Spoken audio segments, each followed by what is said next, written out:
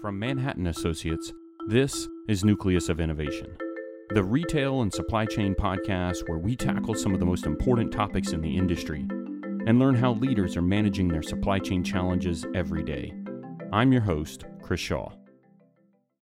As we enter the fall of 2020, and as testing becomes more attainable, schools are reopening, and sports are starting up again, the world seems to be finding a way to navigate a normal, which includes COVID-19. And one of the most fundamental aspects of most people's lives, of course, is eating and shopping for food. As the pandemic struck and paralyzed the world, online grocery shopping, contactless curbside pickup, and home delivery moved from a niche status to mainstream overnight. Grocery growers, suppliers, and retailers, like all industries, had to adapt, and they are still adapting today. But now, with a bit of time behind us, some strong patterns are emerging, indicating that a long-term outlook for grocery may have shifted permanently during the last 6 months. Joining me today to discuss this is Jackie Marollo, a grocery industry specialist at Manhattan Associates, and Steve Banker, VP of Supply Chain Research at the ARC Advisory Group. Thanks for joining the podcast today, gentlemen. Thank you. Thanks. First, let's talk about that meteoric growth of online grocery in 2020 and what that's going to mean going forward. In a report recently published by Incisiv, 60,000 consumers were polled across North America. And after that, they predicted that e-commerce will account for 21.5% of total grocery sales, worth about $250 billion within 5 years. Now, that's a good bit higher than 2019, where online sales were only about 3.5% of all grocery sales. But 2020 has been significant for that boon in online grocery, jumping to over 10% of grocery sales, and it appears it may not be going back to previous levels. Now, Jackie, besides just the pure numbers, what else is changing or has changed in grocery due to the pandemic? Yeah, actually, the consumer psychology on spending habits continues to change to a more hybrid and pragmatic approach. So the grocery industry will need to evolve or adapt to fit this new landscape. There are therefore some quick questions that needs to be considered. First, what does the new normal actually looks like? Second, what is going to mean from a customer experience and supply chain perspective? COVID-19 has a fundamental impact on the psychology of how and when consumers now purchase goods. According to a recent Adobe digital report published in Forbes, the pandemic has accelerated the growth of e-commerce by as much as 6 years, leading to an increase in the overall share of mobile-first e-commerce. And it has created as well a significant growth of hybrid approaches such as BOPIS or even curbside pickup. After reacting to the crisis, grocers now need to set up a sustainable model where online offers good services while being profitable. This translates in more volumes but less margins. Indeed, more basic articles are now sold online, so this cost pressure requires better optimization. But it's not only this, they also need to offer better services, which means, among other things, constraints on lead times, constraints on the production tool, hence the necessity to ship from network of fulfillment centers, dark store, and store. Not only this is like they were doing in the past. Still, in terms of better services, they have to offer the end customer to choose a precise time slot for home delivery as well as store pickup. Now, Steve, all this growth and these transformational experiences that Jackie is talking about to a more omni-channel approach raises some questions. Is the industry ready for this sudden shift? Can the grocery growers, suppliers, and retailers accommodate such a dramatic shift like what we're seeing? Well, Chris, the short answer is no. Most retailers, I do not think, are ready for this pivot. There's a lot of different things you need to do. There's a lot of technology you need, investments that need to be made. All of this takes time.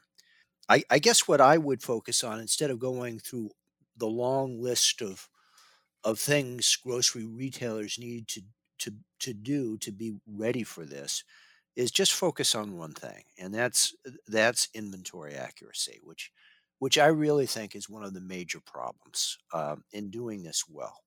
If your customers, for your customer to be satisfied, they order, then maybe they pick it up at the curb, or Maybe somebody delivers it to them, but they want what they ordered in their basket, and they're not happy if they don't get it. And when it comes to inventory accuracy, in distribution centers, we've got this problem licked. If you've got a warehouse management system, you're using RF guns, you can get to 99.9% inventory accuracy and above.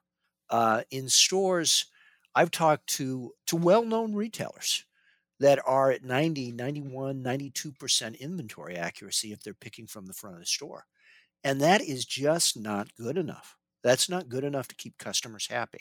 It may be that front of the store inventory accuracy will never be as good as a distribution center. Really, it can't, right? I mean, if you've got 6 items in a slot and some shopper comes along and picks all 6 items, the store won't know that until that person checks out at the point of sale.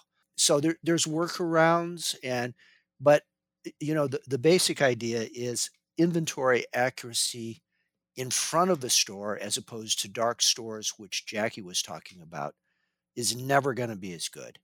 And it's something I worry about as grocers make this pivot. Steve, do we think that there'll be some acceptance from consumers at some point that if we think that the front of the store can never achieve that 99.9% accuracy we see in the DC, do we find some happy medium, or at some point will they have to introduce the kind of technology that they're going to need to satisfy that consumer experience that was honed, when they're shopping at hard goods or other retailers who maybe don't have quite as much of the challenges that the grocery industry does? There are a couple of workarounds. So one is that, you as a retailer, you may think store 129 has 6 items of a particular SKU on the shelf, right? You might say there's always a chance a customer could take all 6 of those items. So unless there's at least 10 items between the back of the store and the front of the store, we're going to say we're out of that item. That is far from a perfect workaround. You're not using inventory as efficiently as you can be. The other technology, again, is only a partial solution. They're starting to use autonomous mobile robots in the store that go up and down the aisles and try and improve inventory accuracy. Now, the AMRs do a great job when the slot is empty. They see that the slot is empty. They generate alert to somebody in the store to go and take care of that. And that's great. But what they can't do is if there's 5 items on a shelf face, they don't know there's 5 items. They can see the item in front, but they can't see the items behind. So my personal opinion is that inventory accuracy is really important for customer satisfaction. But I am down on front of store picking. I just don't think we'll ever get there doing it that way. I think dark stores and more smaller warehouses in urban centers are really the way to go on this. Okay. Now, Jackie, building on what Steve's talking about, it seems as though in Europe, perhaps the grocery organizations are a bit ahead of those in North America when it comes to this seamless online, offline experience for consumers.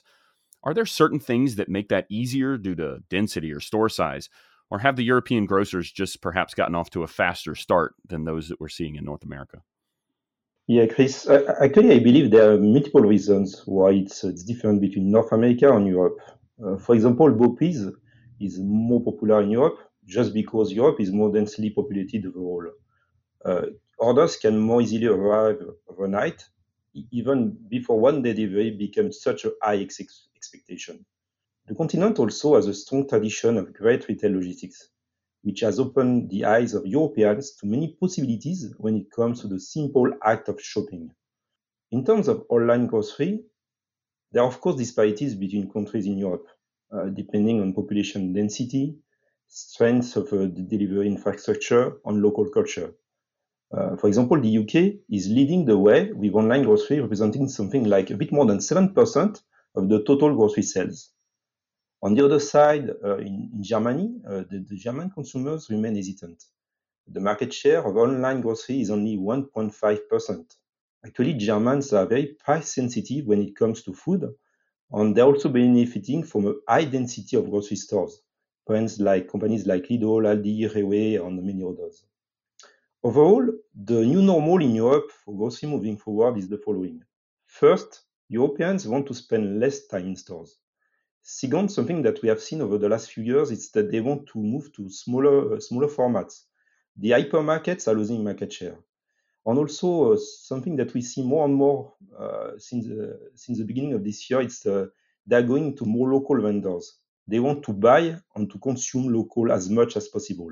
And last, we see that Europeans are gradually doing more online shopping. Actually, in conclusion, we are seeing a hybrid experience. People are now buying online products which don't need any checking, like milk, toilet, paper, water, ketchup, breakfast, etc., etc. But they still continue to go into supermarket and convenience stores for products which require a closer look, like meat, fish, fruits.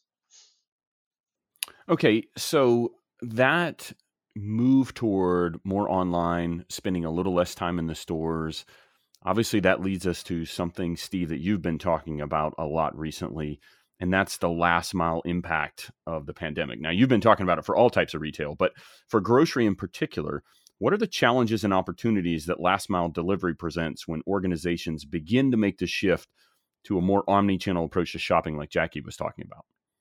Yeah, there's different aspects to it. So there's a warehousing aspect and the transportation aspect. And Jackie has brought up dark stores as an example. And I have a colleague, Chris Cunane, who's done a last mile survey of retailers. And he says that the number one reason stores are used for e-commerce order picking and shipping is a need to get that order to customers much more quickly than we have in the past. And so certainly, you know, taking your store and blocking off half the store, making the front of the store smaller, making the back of the store look more like a warehouse, that's one way you can get inventory accuracy and you can have warehousing that's close to the customer.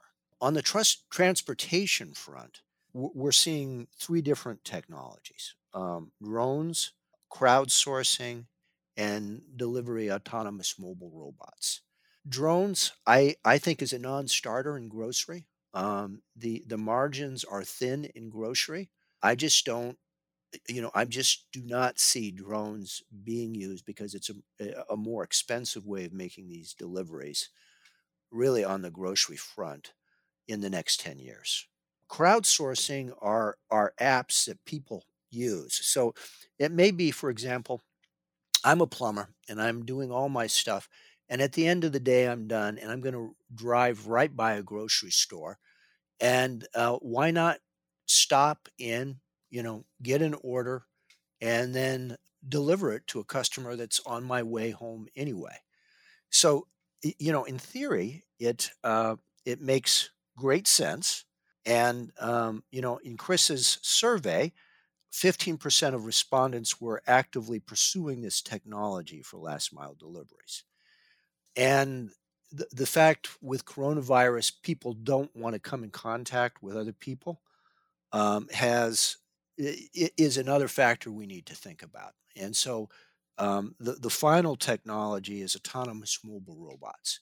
And these are little robots that run on the sidewalk instead of, in warehouses or stores. So the order is put into the robot and it uses an internal navigation system and goes right up the sidewalk. It stops in front of somebody's house or apartment building. An email is sent to the person inside. They have a special code that allows them to go down and get the food out. So those are the options. I think there's more momentum around the little delivery robots than the other two areas. Okay, so today we've talked about inventory visibility, social distancing, last mile. Steve, can you give us a little insight into an organization perhaps that is making the move to overcome some of the challenges we've mentioned? Maybe an organization that's investing in a more modern approach to grocery going forward to try and address some of these challenges? Right. Well, yes. I had a long conversation with Chris Lewis, who is a part of Ahold Delhaize. So Ahold Delhaize is a global grocery, 47 billion in sales in the U.S. Banners in the U.S. like Stop and Shop and Hannaford's. I think I talked earlier about every grocer starts their journey at a different place. And I was talking more sort of about the front end of that end to end supply chain when I'm talking about in store inventory. But a lot of what Ahold Delhaize has done has been more focused on the back end. So they started their journey and they're spending $480 million to improve their capabilities. They started their journey with network design. So a lot of their warehousing was being run by a third party partner, and they thought to get good at this, they needed to own the warehouses and own the picking and own the fulfillment. So they're bringing that back in house, and they're building more warehouses that will be allow them to get deliveries from those warehouses to stores much quicker than they did in the past. Some of these warehouses are going to be particularly the frozen ones. It's hard to get people to work in a frozen warehouse. They're going to be very, very highly automated warehouses with automatic storage and retrieval systems, almost a dark warehouse, really, in effect. And they're moving to a common warehouse management system across all their warehouses. Probably because you asked this question, Chris, you know that that's Manhattan that they're going to be using. And, certainly I talked about the benefits around inventory accuracy of a warehouse management system. As far as what they're doing in the warehouse, they're willing to add complexity to warehouse operations to reduce complexity at the stores. So in a warehouse, you often are building a mixed pallet. So there'll be certain SKUs that will go into aisle 1 and certain SKUs that will go into aisle 2 and so forth and so on. They want those mixed pallets, those rainbow pallets, constructed in a way that when they arrive at the store, they can be rolled right to the right aisle. And once the stuff for that aisle is put away, it goes to the next aisle. You're not going from one end of the store to the other end of the store. And then finally, they're also going to integrate their WMS with a transportation management system, also from Manhattan, and a tightly integrated warehouse management transportation management system is particularly good for making sure the handoffs that occur in the warehouse yard happen effectively. So they're making big investments, but it's not all about technology. They recognize that for e-fulfillment from the stores, they need to get to 99% inventory accuracy in the front of the store. They think they can do it. I'm probably not quite as confident as they are. One of their problems is, what's going on in the warehouse is supply chain people. And in the store, there are store operations people. So the cultural issue they're going to have to get over is to make sure that the store operations people are as committed to inventory accuracy and fulfillment that goes out of a store out to the customer with the same level of accuracy that the back end supply chain does it. Thanks, Steve. I know we're super excited about the transformation that Ahold Delhaize is undertaking. And I think what it really does is underpins that need to look at the organization and the processes holistically. No longer can look at your distribution centers separately from your stores or your transportation separately from your distribution. You really have to look at how you create synergies. And as you said, choose places where you're willing to be more complex because you have more control to make things easier somewhere else. Jackie, can you give us another example perhaps of a forward-thinking approach that a grocer is taking as they make the jump to focusing on exceptional user experiences across both digital and physical properties? Yeah, sure. Actually, most of them here in Europe are moving, but I can pick up a couple of examples. So the first one is Carrefour. So the French supermarket giant have realized that omnichannel supply chain is the only solution to compete with pure online players. So by end of 2020, Carrefour will offer home delivery in all French cities with more than 10,000 inhabitants. In addition to expanding Carrefour delivery capability, the 2-hour click and collect service for non-food products will be made available to wider market. So it's not only in France. Carrefour is also increasing its e-commerce operations across Europe, with, for example, delivery capacity in Belgium and click and collect services in Poland. Now let's have a look at a second example with Aldi Süd, the German discounter. In the past, they had not done anything in terms of selling groceries online. Also, it did sell wine or non-food items via its website. Since April 2020, Aldi is teaming up with Deliveroo to offer grocery home deliveries in England. It is also now offering click and collect as a trial in the UK. The supermarket will initially offer a range of 300 essential items such as bread, milk, and fresh produce, which can be ordered via the Deliveroo app for the delivery in as little as 30 minutes. The minimum order is actually £15 and the delivery cost £4.99. This new initiative has been actually launched during the pandemic, initially mainly to help vulnerable and elderly shopper in the UK, and they have extended. And I gave two, but actually I have to say that all these grocers, these retailers have no choice to move, and are all investing heavily in a forward-thinking approach. Thanks, Jackie. In listening to your examples and Steve's, what comes back to me really as the underpinning capability is just agility, the ability to pivot and adapt when we need to, and how that's becoming more and more critical. All right, Steve and Jackie, that's all the time we have for today's episode, but I want to thank you both for joining us to talk about what's next for the grocery industry beyond a somewhat tumultuous 2020. Thank you both so much for being here today. Thank you for having me, Chris. Thank you.